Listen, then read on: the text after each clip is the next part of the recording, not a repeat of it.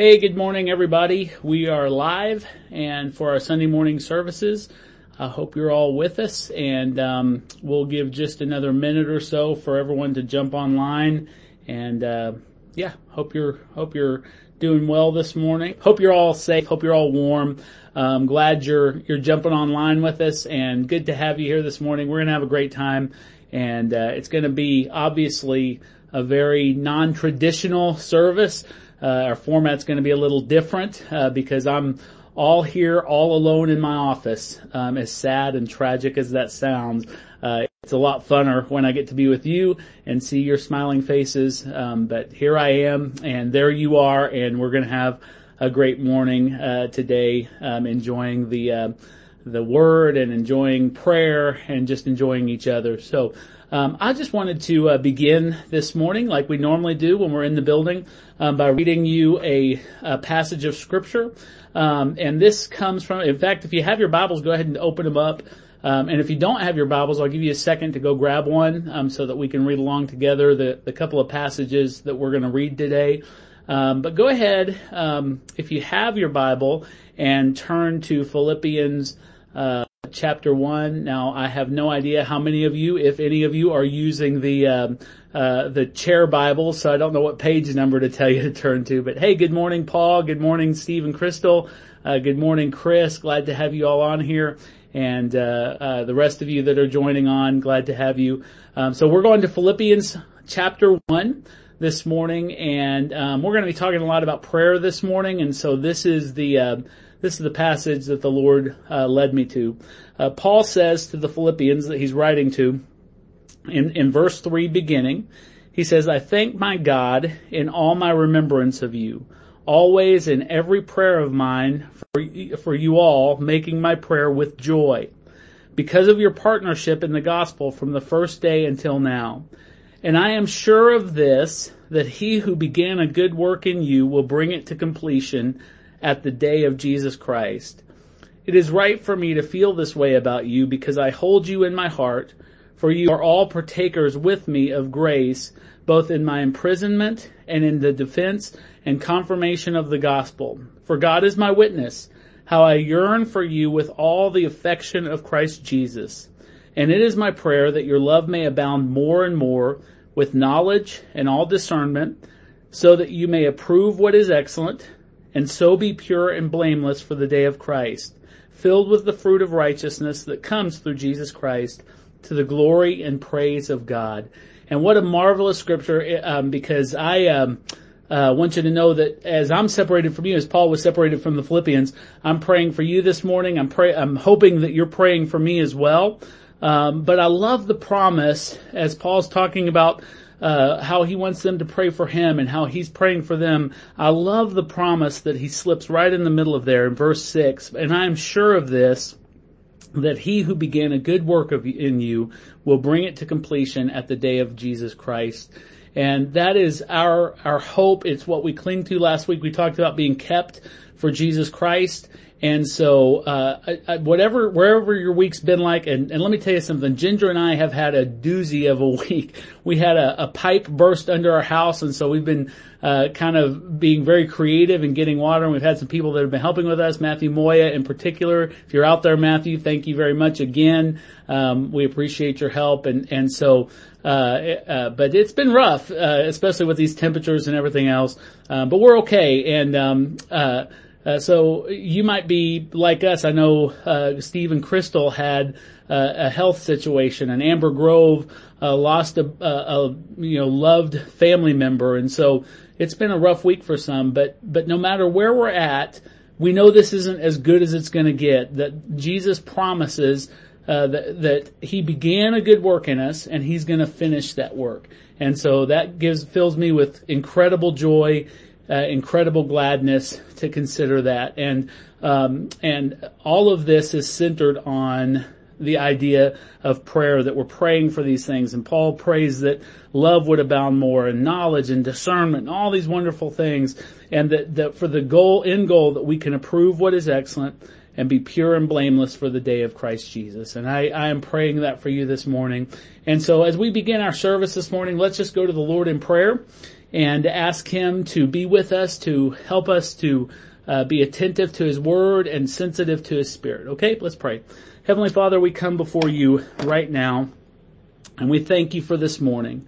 God, we thank You for the beautiful miracle of snow and just the way it blankets us and the things that it reminds us in Your scripture that says that though our sins be as scarlet, they'll soon be white as snow. And so, God, as we look at the beauty of the snow, we just thank You for that reminder of what Your grace does to our corrupt hearts, that it makes them pure and white once again. And we thank You that You are the one who has begun a good work in us. And Lord, You are going to continue that work. Lord, we have no fear of slipping away beyond Your hand's reach, because You are doing Your work in us and You're going to complete Your work in us. And we thank You for that, Lord. We thank You that You are so good and so wonderful to us. And God, just continue Your good work and let Your work be advanced in us this morning. We pray that You would just help us to see all that You have for us and be transformed into Your glory, into Your image rather, from glory to glory, even this morning. We thank You for all of this. In Jesus' name we pray. Amen. Hey Margie, hey Deborah, I see you're on there, and because I'm having to watch my other stuff, I'm not seeing everybody that comes on, so if I don't mention your name, just know that I'm glad that you're here, and this is the next best thing. It's not as good as gathering with you, but I'm glad that we have the technology to do this. So glad you're all here. Hey, real quickly, I already mentioned in all my communication with you and in the beginning of this video that this is going to be an incredibly non-traditional, very not formal service for us together. And so I just want to give you quick reminders. I've mentioned this a couple of times already, but please continue to be a faithful giver to Northridge Life Church. You can do that even though we're not at the building. You can do that through the Church Center app that you can download from our website, or you can give directly from our website. And so if you'd like to do that, please do that, and we encourage you to do that. We're obviously still have expenses, as I've already mentioned, and so we want to encourage you to continue to give faithfully. Also, if you're joining us this morning, maybe someone shared the video and you've never heard of our church or don't know who we are, we're glad you're here, and we also want to invite you to come visit us in person when we resume our regular services next week. We start at 10 o'clock every Sunday morning, and we meet at 11th Place in Milwaukee, right here in Lubbock. And so hopefully you can join us, and we'll look forward to your visit. But glad you're here with us this morning online, and hope you just make yourself comfortable and enjoy the morning. Also, just want to remind you that this is Valentine's Day, and I'm not normally the kind of guy that preaches special messages for holidays, but I do want to encourage husbands and wives especially to be very grateful for the ones that God has given them. I know I'm very grateful for Ginger this morning. I love her very, very much, and outside of Jesus, she's the greatest gift I've ever received. And so husbands, treat your wives right. Wives, let your husbands know how much they mean to you. So we hope that you're having a great Valentine's Day, even in spite of the weather and the 5-degree temperatures. I checked the temperature right before I came online, 5 degrees, and I'm sure it's happened. I'm sure it's happened even in recent memory. I just don't remember it being this cold in Lubbock, especially not with 23 below wind chills potential. So anyway, stay warm for goodness sakes. Ginger and I have had the heater cranked up and a blazing fire in the den since all this started. So anyway, hope you're staying warm and safe, and don't get out on those roads unless you have to. But we're glad you're here this morning. So I'm going to get right into this. Now, you guys who were with us last week in person and online know that we started a series in the tiny little book of Jude last week, and talked about how Jude encourages us to contend for the faith, and that there are false teachers and false believers that have creeped into the church. And we need to be on our guard for that. And we talked about how contending for the faith entails being able to define what the gospel truly is, and also to defend it against anyone who would bring an attack or an accusation against it. And so we're going to talk more about that next week.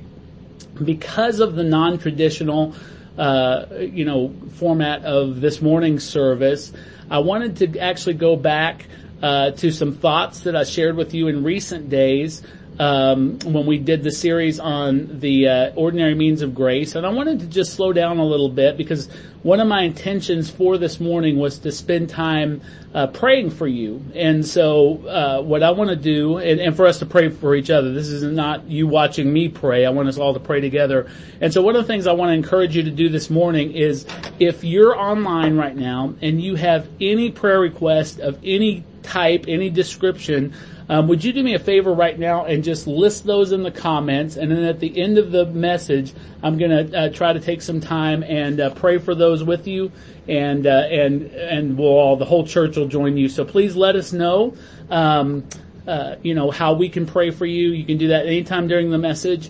And at the end, we're going to pray specifically for your needs. So let us know how we can pray, and then we'll do that. So you can just put those in the comments, and if you haven't already contacted me about specific needs, and then we'll pray about those. So let us know, and we're going to go to the Lord together in prayer at the conclusion. So what I want you to do right now is grab your Bibles again and turn to Luke chapter 11. And we're going to read there, beginning in verse 1, and we'll go all the way down to about verse 13. So, yeah, grab your Bibles. I'll give you a second to do that, and turn to Luke chapter 1. Hey, Teresa, good to have you here. And the only difference between our temperature and your 5-degree temperature is it's a little more common, I would imagine, for you guys. So anyway, this is a whole new ball game for us. But we're glad you're here. So here we are at Luke chapter 11, verse 1, and this is what we read. Now Jesus was praying in a certain place, and when he finished, one of his disciples said to him, Lord, teach us to pray as John taught his disciples. And he said to them, when you pray, say, Father, hallowed be your name. Your kingdom come. Give us each day our daily bread, and forgive us our sins. For we ourselves forgive everyone who is indebted to us. And lead us not into temptation. And he said to them, which of you who has a friend will go to him at midnight and say to him, Friend, lend me 3 loaves, for a friend of mine has arrived on a journey, and I have nothing to set before him. And he will answer from within, Do not bother me. The door is now shut, and my children are with me in bed. I cannot get up and give you anything. I tell you, though he will not get up and give him anything because he is his friend, yet because of his impudence, he will rise and give him whatever he needs. And I tell you, ask, and it will be given to you. Seek, and you will find. Knock, and it will be opened to you. For everyone who asks receives, and the one who seeks finds. And to the one who knocks it will be opened. What father among you, if his son asks for fish, will instead of a fish give him a serpent? Or if he asks for an egg, will give him a scorpion? If you then, who are evil, know how to give good gifts to your children, how much more will the Heavenly Father give the Holy Spirit to those who ask him? Can we pause and pray one more time for our hearts and for this message? Heavenly Father, we come before you. Our hearts and our hands are open to receive from you. Lord, we pray that by your Spirit you would speak to us and show us, Lord, what you want to show us about ourselves, and teach us, Lord, to trust you more and more. Lord, we pray that before this message is over, that we would see the absolute joy and delight and the wonderful nature of prayer, God. And we would just be drawn to be people of prayer, people who long to lay our hearts bare before you, and for the very reason that you love us, God. And God, what a comfort it is to come before your throne, knowing that we don't have to come trembling, but we come before a God who loves us. And so, Lord, I pray that you would crack through our hardened hearts and our dulled minds, Lord, and that you would just help us to see the reality of your word, and that it would speak to us clearly. Father, I pray that you would help me and that you would take hold of my stammering lips and my confused thoughts, Lord, and help me to speak your word with authority and speak it in a way that reveals the beauty and truth of it to your people. Lord, I thank you for this day. I thank you again for the wonderful snow and the people that we love and all the things we're celebrating today. And Lord, I just pray that you would just be close to us and near to us, and that we would just enjoy your presence like never before. In Jesus' name we pray. Amen. All right, so this morning, what I want to do is I want to take this passage we just read from Luke and just point out a few things that I find beautiful in this passage and wonderful in this passage. I want to talk to you and look with you at the wonder and the simplicity and the promise of prayer. And then I want to top it all off by looking at the basis for effective praying. So let's take another look at our passage here. Verse 1, Luke 11 verse 1 says, "Now Jesus was praying in a certain place, and when he finished, one of his disciples said to him, 'Lord, teach us to pray as John taught his disciples.'" Now our text begins with an observation by Jesus' disciples. This is what was going on. Jesus had been praying, and when he was finished, the disciples press him for an education about the way he prays, about the methods of his prayer, about the effectiveness of his prayer. They want to be able to pray like Jesus. They want to be able to pray in the same manner that he does.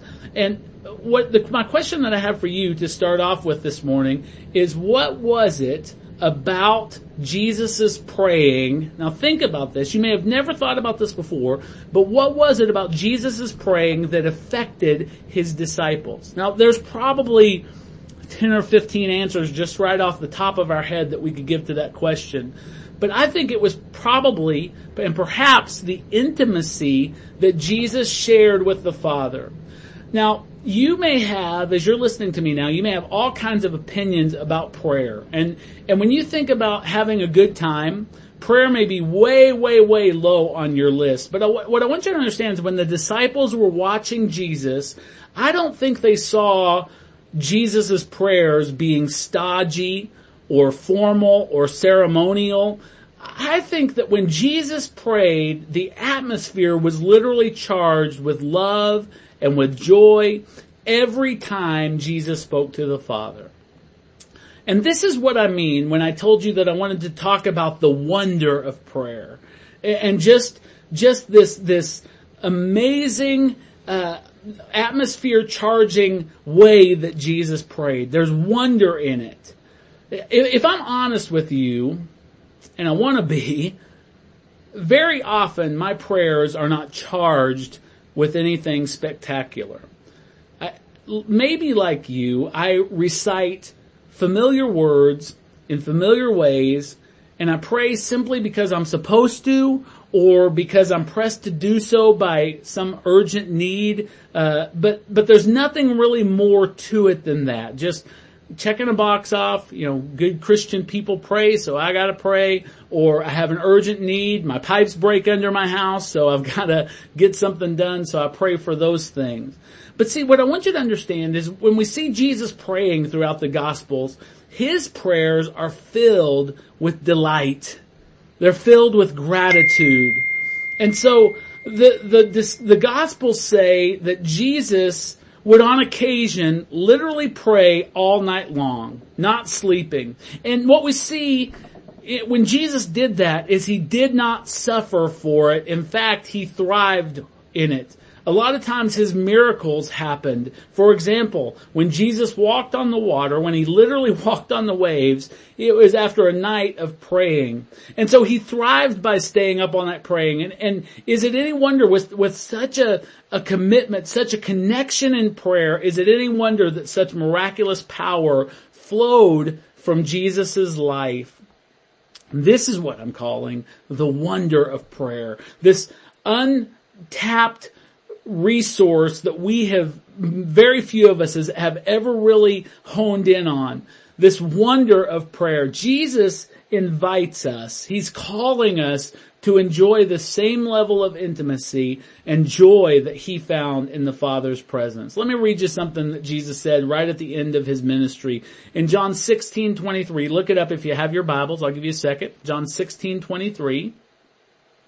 Jesus is talking to his disciples after the Last Supper, and he says this, John 16:23, "In that day you will ask nothing of me. Truly, truly, I say to you, whatever you ask of the Father in my name, he will give it to you. Until now, you've asked nothing in my name. Ask, and you will receive, that your joy may be full." Now, Jesus said this, as I mentioned, right before his crucifixion and resurrection, literally the night before his crucifixion. And when Jesus says, "You'll ask nothing of me," in the context of the passage, he's saying that his disciples won't have to pepper him with questions about his death and resurrection because they would have the Holy Spirit to guide them into all truth. But he also gives them, now this is what I want you to focus in on, Jesus gives them a literally limitless promise. He says, whatever you ask the Father in my name, he will give it to you. And then he says, ask and you will receive. And with a very blessed result. I love the result when he says ask and you will receive. He said, ask and you receive that your joy may be full. Now I talked to you about how Jesus prayed with delight and gratitude. And now he's promising us that when we ask, we'll receive, and the result in us will be full joy. Now let me ask you, and let's be real honest with each other. You don't have to look me in the eyes this morning. Well, you look me in the eyes, but I can't look you in the eyes. I'm just looking into a camera. So I want to ask you, and I want you to seriously assess yourself. Is your joy full right now? Are you experiencing in your life, in your walk with Jesus, are you experiencing full joy? Is there capacity in you for more joy? Is there capacity in you for more satisfaction in Jesus Christ? Well, Jesus says that full joy, and I want you to think about this. You may have never put these two together, but Jesus says that full joy is a byproduct of asking the Father and believing in faith that he is listening and that he cares. What wonder is there in prayer that we never, ever, ever take advantage of? What wonder is there in there? How amazing. What are the resources that we're not tapping into? Stop for a moment and consider with me that prayer allows you to communicate with the living, holy God. Think about that. Now, what happens to us when we're in church a lot, or when we're raised in church, is that our mind becomes dull to those realities. And so the wonder of prayer is lost on us. But think about the fact that you're communicating through this vehicle of prayer with a living God. And he's not only the creator of everything, but he is the very architect of our salvation. And what I'm longing for is us putting this encouragement together for you. I'm longing that my heart will be literally pried loose from frivolous pursuits in order to seek the face of God. Now when the disciples, moved by Christ's powerful praying, asked him to teach them his way, I want you to notice this. When they said, "Hey Jesus, teach us, what's going on with you in prayer? Show us what this is all about." He didn't look at him and say, "Sorry guys, I'm Jesus. I'm the second person of the Trinity. You can't handle what's going on here. Leave this praying stuff to the pros." Jesus did not say that. You know what Jesus did? He taught him to pray. Let's take a look at what he said. This is really great. Now again, we're coming on a passage of scripture here that I'd venture a guess that most of you listening to me right now are very, very, very familiar with. And that can hurt you. Because sometimes when we're familiar, we don't really hear what's being said. But this is what Jesus said when he taught them to pray. He said, and he said to them, this is in your Luke chapter 11, and he said to them, "When you pray, say, Father, hallowed be your name. Your kingdom come. Give us each day our daily bread, and forgive us our sins, for we ourselves forgive everyone who is indebted to us, and lead us not into temptation. Now, as I said, most of us are familiar with these words. We call them the Lord's Prayer. Now, when I was a young Christian, I was taught that this was the Lord's example prayer. The implication was that these words were a blueprint, but not a verbatim prayer that we were expected to pray. And I want you to know that I, quite frankly, see this very differently now. The disciples had asked, I want you to pay attention not to what we've been taught, but what's going on in the written text. The disciples asked a simple question of Jesus. Teach us to pray. And Jesus responded in an equally simple manner. He says, when you pray, say this. He didn't say, pray something like this, or these are the points you're supposed to hit. In Matthew 6:9, when in the other version of the Lord's Prayer, he similarly says, pray then like this. I want you to see that this is what we're calling not just the wonder of prayer, but the simplicity of prayer. I want you to see the simplicity with which Jesus arms us to be able to pray. You can see kind of part of my library here behind me. I have several books in here that teach on prayer. And they're books that allegedly teach power-filled praying over the course of many chapters and hundreds of pages. And they say things like, to win with God, pray like this. But Jesus, notice this. Don't let this escape your notice. Jesus gives us 4 simple sentences, both in Luke and Matthew, just 4 sentences. And he bluntly says, directly to all of us, when you pray, say this. Now, some of you who get bored in prayer, some of you who, like me, have often even fallen asleep in prayer, need to take real note of what I'm telling you. Jesus is saying, when you pray, pray this. He's simplifying what we have complicated. Aren't you so glad that Jesus does that? He does it a lot. He saves us when we're, from our own overcomplicated view of everything. And he makes everything so simple. He says the one who wants to be saved simply believe. And here he's telling us, if you want to pray powerfully and effectively like me, now think about that. Jesus is saying, this is how you pray like me. Pray like this. Say this. Now, I'm not suggesting for a second that longer prayers are often bad. Jesus prayed all night long. I'm not saying that these are the only words that you can use in a godly prayer, but what I am saying is that Jesus taught his disciples, the same disciples who would take the gospel to the entire world and even die horrible, brutal deaths because of the gospel. He told them to pray in an astoundingly simple manner. But we don't do well with simple, do we? Let's be honest. We want PhDs, while Jesus gives us words so simple that children can memorize them. We want something big and grand and the next big thing, and Jesus says, just say this. We want more for one simple reason, I think. We don't recognize the power in this simple little prayer. But Jesus always, think about the Gospels, Jesus always elevates simple things to show forth his glory. What does Jesus do? He takes water, simple water, and he turns it into wine. The best wine. Jesus takes a blind man and he heals his eyes with mud that he makes from his own spit. Jesus invites little snot-nosed children to sit in his lap, and then he points to them and says, this is who gets the kingdom of God. Jesus elevates simple things for powerful results.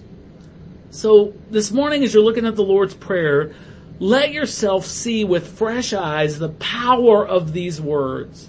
Jesus tells us, let's just take a look at it for a second. Jesus tells us to approach God as our Father.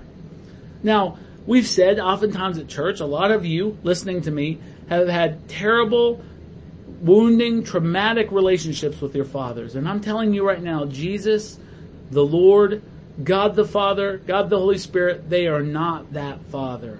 A lot of times what we want to do is we want to compare God to our earthly father.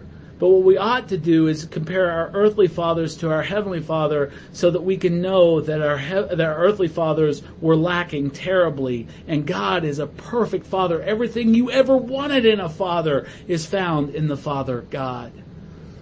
And so Jesus tells us to approach God as Father and listen to me. If everything I'm saying about the fatherhood of God is true, what right do sinners like you and I, you know how terrible you can be. I know how terrible I can be. What right do sinners like us have to call the one, the true, the holy God who dwells in unapproachable light? What right do we have to call him Father?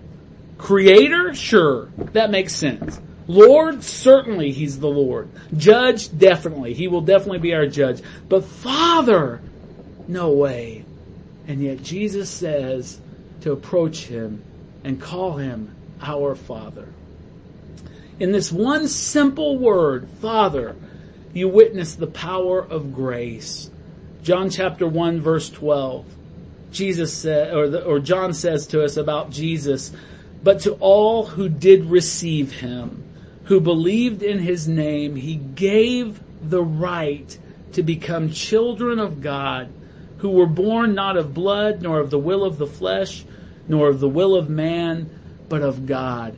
You are God's sons. You are God's daughters because you have placed your trust in the Lord Jesus. And that gives you an amazing sense of grace. It gives you an amazing power to pray and confidence to pray, because you're not coming before the judge before whom you tremble. You're coming before the Father who loves you. So we hallow him. We regard him as holy. We worship him because he's worthy of it and because he first loved us. But there's more.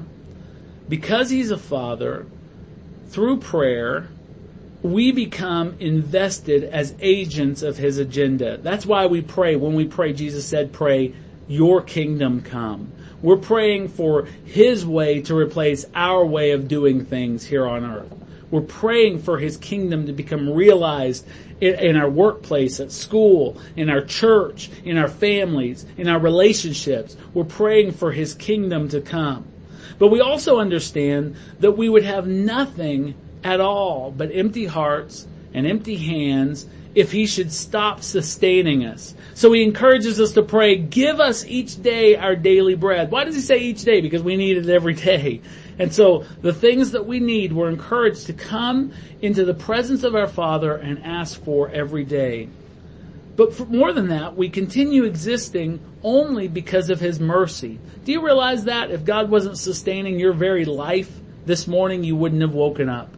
You are sustained by the mercy of God. So we pray to God for more of that mercy. We pray, forgive us our sins. And we realize that children, as we are the children of God, that we should look like our Father. We should have a hereditary kind of resemblance to our Father.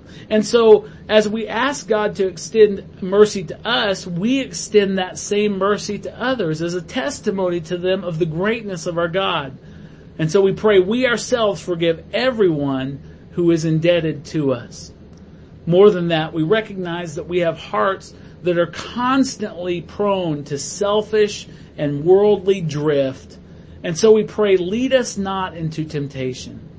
When we pray that, we're declaring not only our need for God to save us, but to keep us as well. Aren't you glad this morning that you are kept by God? Everything that you need to pray like Jesus, everything you need is contained in this little prayer. Think about what we just listed out. Worship, a heart for God's will, petition for daily needs, a plea for mercy, a commitment to forgive others, and a request to be kept safe in grace. But let's be honest with ourselves about our praying.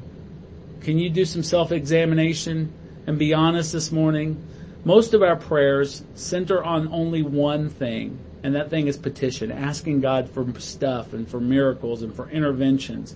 We approach God like Ginger and I do curbside delivery. Have you guys discovered curbside delivery? It's awesome. I am not a fan of shopping, And the best thing that ever happened to me is when I can jump on my computer, tell Walmart or H-E-B or United everything I want, and I just have to show up to the store and it's all ready for me. I don't have to relate to each other. They bring my stuff right out to the car, and I don't have to talk to anybody or look anybody in the face. They just load it in the back of my car and off I go. When I make my order, I want to pick it up. I want no changes, no deletions, no substitutions. I want it exactly like I want it. And we get frustrated when that order doesn't come exactly like we ordered. One time I needed some of those rubber gloves, the dishwashing gloves to kind of clean my grill off, and I ordered them from Walmart. And they sent me an email and said that they had replaced my rubber gloves. And you know what they sent me? A brush. I kid you not. I don't know how that was a substitution, but we don't like that when our requests to Walmart or H-E-B or United get changed. We want them just like we say. But God hasn't given us the privilege to pray like curbside delivery. He hasn't given us the privilege to pray merely to satisfy our desires. What He wants is to relate to us. He wants to know us, and bigger and better than that, He wants us to know Him. He wants us to relate to Him because that is prayer's main purpose. He wants us to trust Him to even edit our shopping list because we know that He knows best. He wants us to be satisfied with Him. He wants us to be satisfied with Him for Himself, not just His stuff or His miracles, as great as those things are when they come to us. But that's not to say, when I say all that, that's not to say that there's not tremendous promise in prayer, because there is. Jesus uses a parable in our text today to make that point very clear. He says, and He said to them, which of you who has a friend will go to him at midnight and say, friend, lend me 3 loaves. For a friend of mine has arrived on a journey, and I have nothing to set before him. And he will answer from within, do not bother me. The door is now shut, and my children are with me in bed. I cannot get up and give you anything. I tell you, though he will not get up and give him anything because he is his friend, yet because of his impudence, his insistence, he will rise and give him whatever he needs. Now let's break this down. Jesus says, imagine that you go banging on your friend's door because your old college buddy just pulled into town. You look in the pantry and realize that you are fresh out of chips and salsa. You got nothing to give this guy. Now ordinarily, your buddy, the one that you're banging on his door, would give you the shirt off his back. Good guy, generous guy, give you the shirt off his back. But for Pete's sake, it's midnight, and you're banging on his door. So your buddy angrily whispers through the door. He says, beat it! Everyone's in bed. If you wake up the kids, my wife is going to kill you and me both. Now Jesus says, if you keep knocking, you know what's going to happen. Eventually, your buddy is going to get up out of bed, and he's going to give you what you're asking for. But don't get too excited, because he's not giving you what you're asking for because he's your pal. He's giving you what you're asking for because it's late. He wants you to shut up, to leave him alone, and to go away. Now, I used to think that the point of this story in the Bible was this. I used to think that we were being told by Jesus that we should keep asking God, that we should bug Him until He finally relents. I almost said resents. I guess maybe God would resent that. Not God, just kidding. But that we should bug God until He relents and gives us what we want. But I don't think that's what Jesus is saying. And we know that from the very next verse. So He tells a story about this guy banging on his friend's door, and then He says this, and I tell you, ask, and it will be given to you. Seek, and you will find. Knock, and it will be open to you. For everyone who asks receives, and the one who seeks finds, and the one who knocks, it will be open. Jesus is saying, you don't have to bang on God's door like a guy trying to come up with something in the middle of the night. God wants to hear you and answer you and respond to you and show His love for you because He loves you. Simply because He loves you. You don't have to try to wear God down. God is already inclined towards you because you are His child.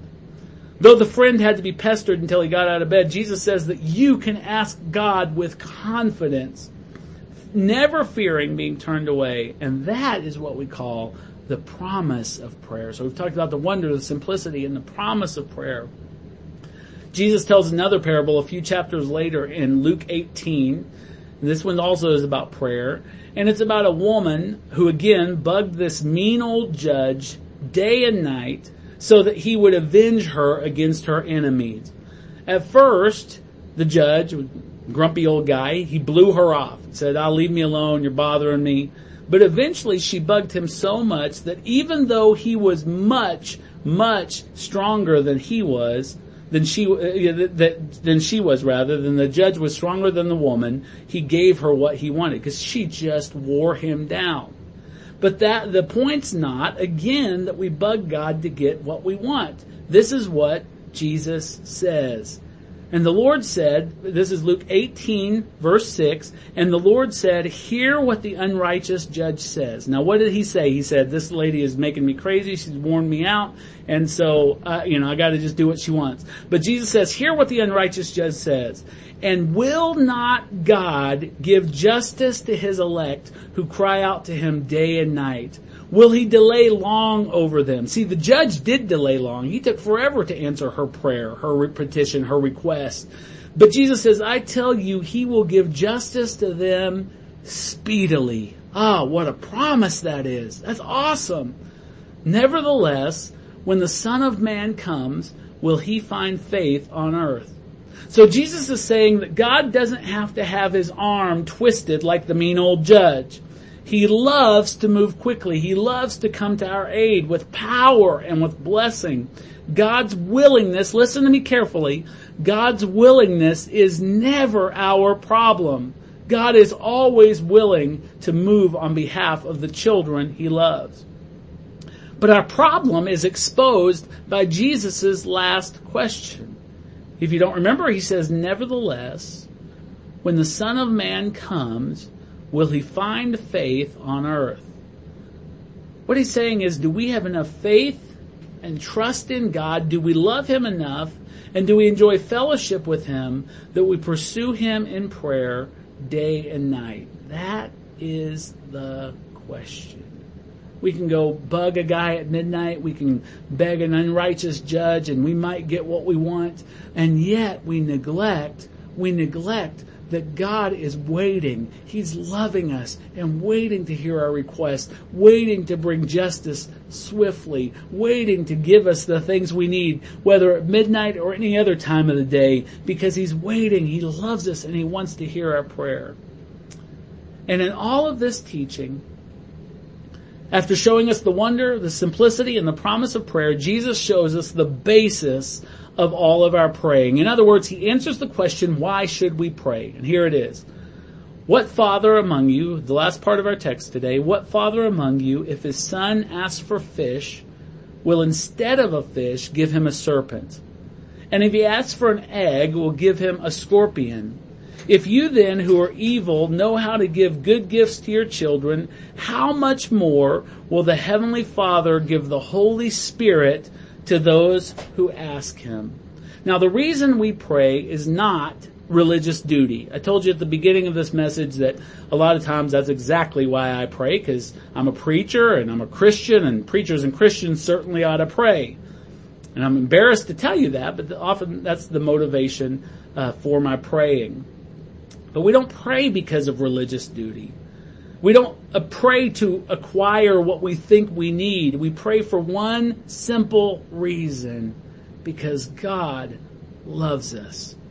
And more than anything, we want to experience and enjoy fellowship with God every day. And that's what drives us to pray all the time. Jesus illustrates this with an absurdity. Now think about this. When I say Jesus being absurd, that might offend some of you, but Jesus is intentionally being absurd here. He illustrates his point with this absurdity. He imagines earthly fathers feeding their kids serpents or scorpions instead of fish and eggs.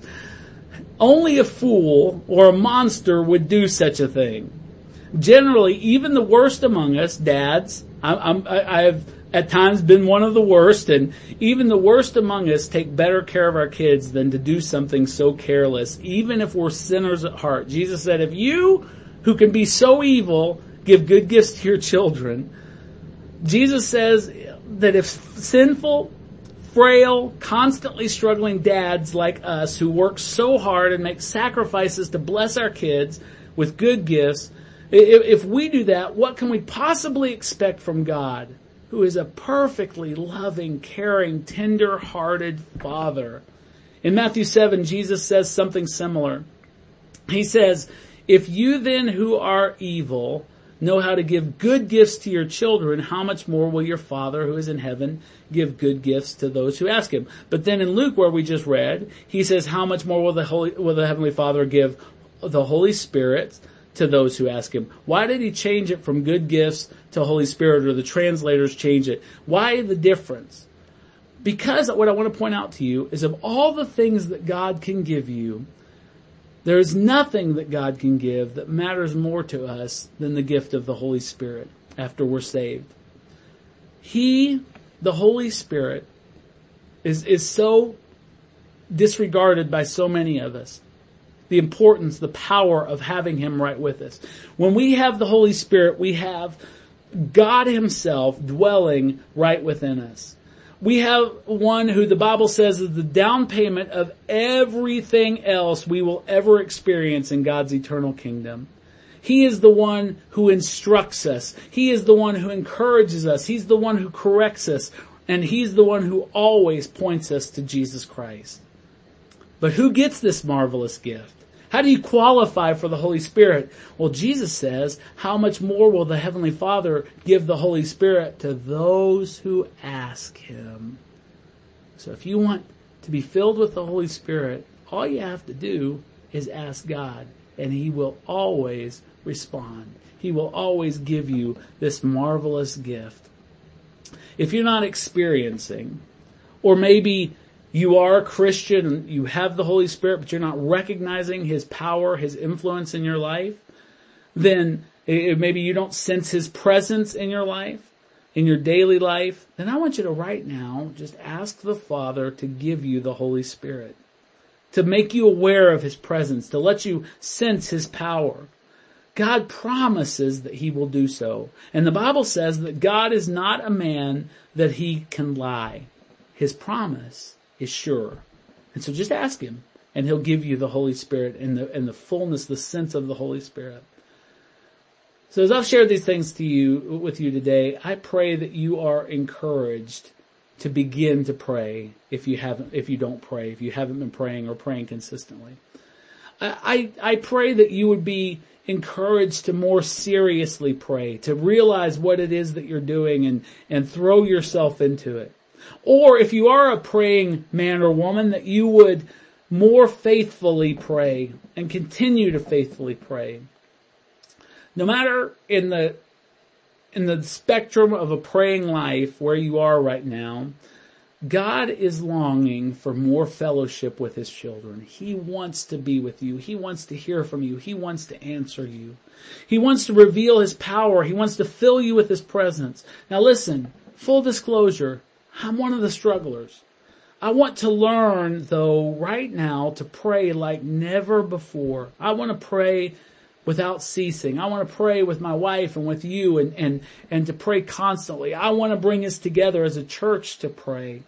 My hope is that as I share my heart with you in this area, that you would say, hey, Mark, I am in, and that you'll join me, and the NRLC, our church, more than anything, will be known by all who experience our fellowship as a house of prayer.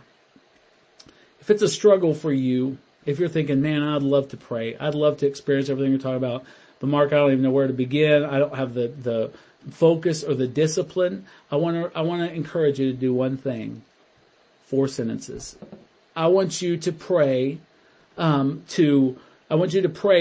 God would help you to pray, but I want you to begin a commitment today, make a commitment today to pray the Lord's Prayer every day. Write it down somewhere, put it on your phone, and just pray it every day. But I'm not talking to pray like some Muslim who prays 7 times a day, the same old prayer, the same old rote prayer.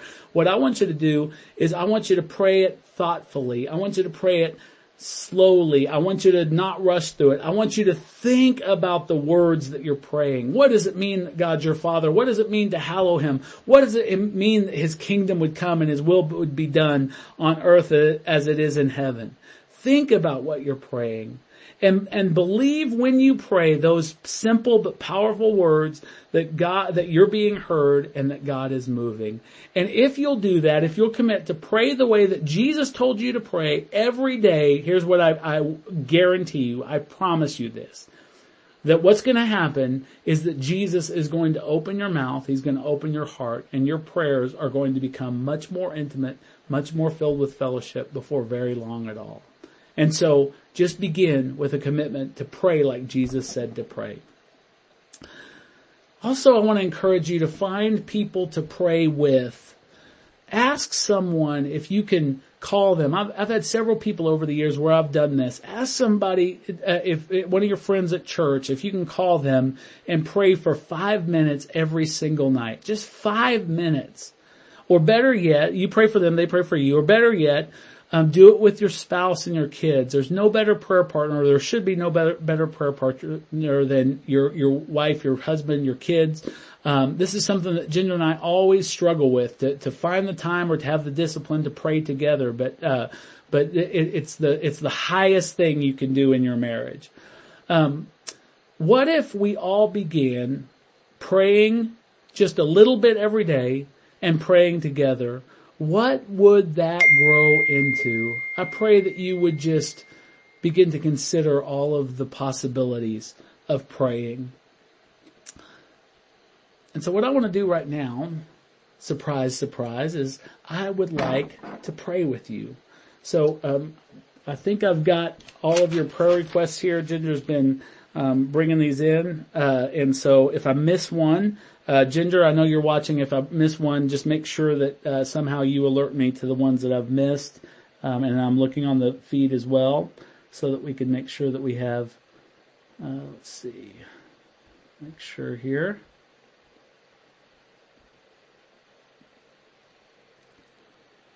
Okay, so let's begin to pray. Now, you guys might have seen on the feed some of these things that came through. On the Facebook feed as far as the prayers go, so you can pray with us. In fact, I want you to pray with us. I want us to pray together for these things. And so let's pray together and just ask God to move in close. And what I want to do first of all is I want to go to Matthew's version. So if you would turn to Matthew 6, let me pull it up here on my iPad here. So we can all say the same words. That you always have that trespasses and debts thing that you sometimes trip over. If you've been in church for any amount of time, you know exactly what I'm talking about. So everyone go to Matthew 6. And I'm of course reading, as I always do, from the ESV. And we're gonna begin by praying the Lord's Prayer. And then this begins in verse 9 and goes through verse 13. And we're going to pray this together, and then we're going to pray for all the needs that you guys have listed in, okay? So join me with this. Our Father in heaven, hallowed be your name. Your kingdom come, your will be done, on earth as it is in heaven. Give us this day our daily bread, and forgive us our debts, as we also have forgiven our debtors. And lead us not into temptation, but deliver us from evil. Some of the older translations have, for yours is the kingdom and the power and the glory forever. Amen. So Father, we come to you right now with many, many needs. We pray that you would help us to pray effectively, and that we would see the truth of your that we would see the truth of your word, the call to prayer. Lord, I pray that as we pray right now, you would fire our hearts to want to pray, God, in ways that are just life-changing. And so we pray that you would connect us to the heart of the Father. Help us to know the Father in this praying. Help us to see his hand, to sense his presence, to see his power. And more than seeing his hand, Lord, I pray that we would see his face. So, Lord, I bring all of these needs before you. And church, this is where I want to encourage you to just pray with me. Pray in your own words for the people that we're praying for. Lord, we pray for Amber Grove. She's lost her grandmother and Lord is grieving right now. And Lord, we pray that you would be the one who comforts her heart. We pray that you would be near to the brokenhearted and that you would cause her that you would turn her mourning into dancing, Lord, and that she would have joy in every remembrance of her grandmother. And Lord, peace that her grandmother is safe with you. And so, Lord, just watch over her and protect her as she travels. Lord, bring her safely back to her family, and Lord, restore her to joy soon, Lord God. And we pray for Amber. We love Amber, and we pray for her. God, we pray for Rochelle's dad, Lord, as he's needing to stay at Crown Point for the full 20 days to be able to finish his rehab. And so, God, I pray that you would work out whatever needs to be done there, Lord, that they would be able to be taken care of, and that her dad would get whatever rehab he needs fully accomplished, Lord, and that he would be well taken care of. I thank you, Lord, for Rochelle and Sherman and the blessing they are to our church family. God, I see here also that they have some burst pipes as well, Lord God, and I know how frustrating that can be for my own situation. And Lord, I just pray that you would quickly provide what they need to get those taken care of, Lord, and that Lord, that we would be able to bless them and serve them, God, in any way that we can as the church body. And Lord, provide for everything that they need, Lord, that they would not have any lack, but they would be fully provided for. God, bless them with all of your good gifts. Lord, once again, we bring Crystal's brother Ken to you, Lord, that he would be absolutely healed, God, from this emergency colon cancer surgery that he underwent, Lord, and that we pray that this test on his lymph nodes would come back negative and that he won't need chemo, Lord. And Lord, through all of this, Lord, we pray that you would draw Ken closer to Jesus, and in praying for him that you would draw Steve and Crystal closer to Jesus, and that they would experience your power, Lord, and your presence, and God, just their delight in you would grow, and God, their love for you would be just unhampered, Lord God. God, I thank you for Phoenix, Lord, and just her heart towards those that are so often forgotten. God, I pray for those men who are incarcerated and who are participating in the seminary at the Darrington unit. Lord, these coronavirus lockdowns that have just swept through the prisons, Lord, they're affecting the classes.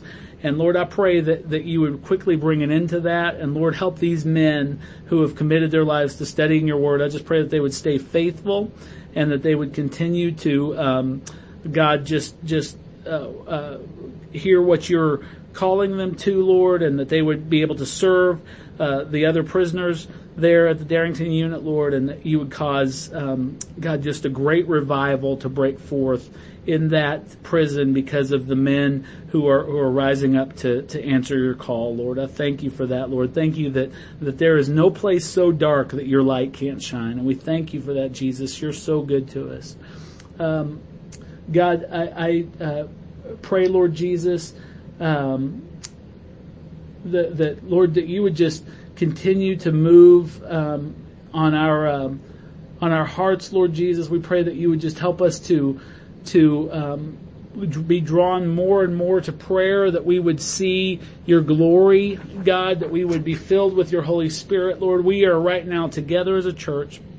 We're asking for you to help us to be filled, God, every day to overflowing. We know that we have the Holy Spirit if we are believers in you, but Lord, we want to be overflowing with the power and the presence of the Holy Spirit that would affect our daily life, our hearts, our attitudes, Lord God, our tendency towards sin. We ask for that. And Lord, lest I forget, I want to pray for Shane Carter, Lord. He's experiencing some physical sickness, and he's asked us to pray for him. And Lord, I pray that you would just touch his body, restore him to health, let him be able to get back to work to provide for his family. So Lord Jesus, just move right now and let that be the case for Shane. Lord, I want to pray also for the Waltz and the Kimes, Lord, as they're traveling today. Lord, I pray that you would just help them to be able to travel safely as they're going and coming, Lord, and that you would keep them completely safe, Lord, in their journeys and bring them back refreshed and enjoying and ready to just take on their work and the things at church, Lord, that they're involved in. And Lord, I want to also lift up Matthew Moya. God, he is seeking to pass a teacher certification. And Lord, I thank you for the blessing that Matthew is to our church, and I pray that you would just allow Matthew to have confidence in this test, and that you would just give him the grace he needs to pass it, and that Lord, you would guide him to the right place where he would be a blessing even further to people who you've called him to bless, Lord. And so I thank you for all this. Lord, I thank you for Northridge Life Church. I thank you that you're providing for all of our needs. I thank you that you've put godly people in our church that love you and that are serving you. And Lord, we just pray for you to just continue to have your way in our church and to be glorified in everything we do, Lord. I thank you for these people that have joined us this morning on this kind of weird, non-traditional, informal service. And I pray that you would just bless them, God, as they go about their day. Bless the couples here on Valentine's Day. And Lord, help us to find all of our joy, all of our hope in you. We thank you for all of this, Lord God. We belong to you. The Bible says that whether we live or we die, we are the Lord's. And so we thank you for that, Lord. And we know that we're safe in you and kept by you. In Jesus' name we pray. Amen. Well, I've said over and over that this is non-traditional, but we're going to hold to one of our traditions. If you're out there, and I may have to move this back a little bit so you can see me, but if you're out there, I want you to put your hands in a receiving position, and we are going to pronounce a benediction over you, and we're going to wrap this up. So let me do that right now. This is what I found out of Hebrews. Let me get my hand right there. Out of Hebrews it says, "Now may the God of peace, who brought again from the dead our Lord Jesus, the great shepherd of the sheep, by the blood of the eternal covenant, equip you with everything good that you may do his will, working in us that which is pleasing in his sight, through Jesus Christ, to whom be glory forever and ever, in the name of the Father, in the name of the Son, in the name of the Holy Spirit. Amen." I love you guys a whole bunch. I miss you. I hate going even a week without seeing you, and I look forward to seeing you next week. Hey, it's supposed to be in the 60s next week, so maybe we can all wear shorts to church. I don't know, but whether you wear shorts or a parka, I look forward to seeing you. So love you guys, and have a great day, and be blessed. If you need us, call us. Bye-bye.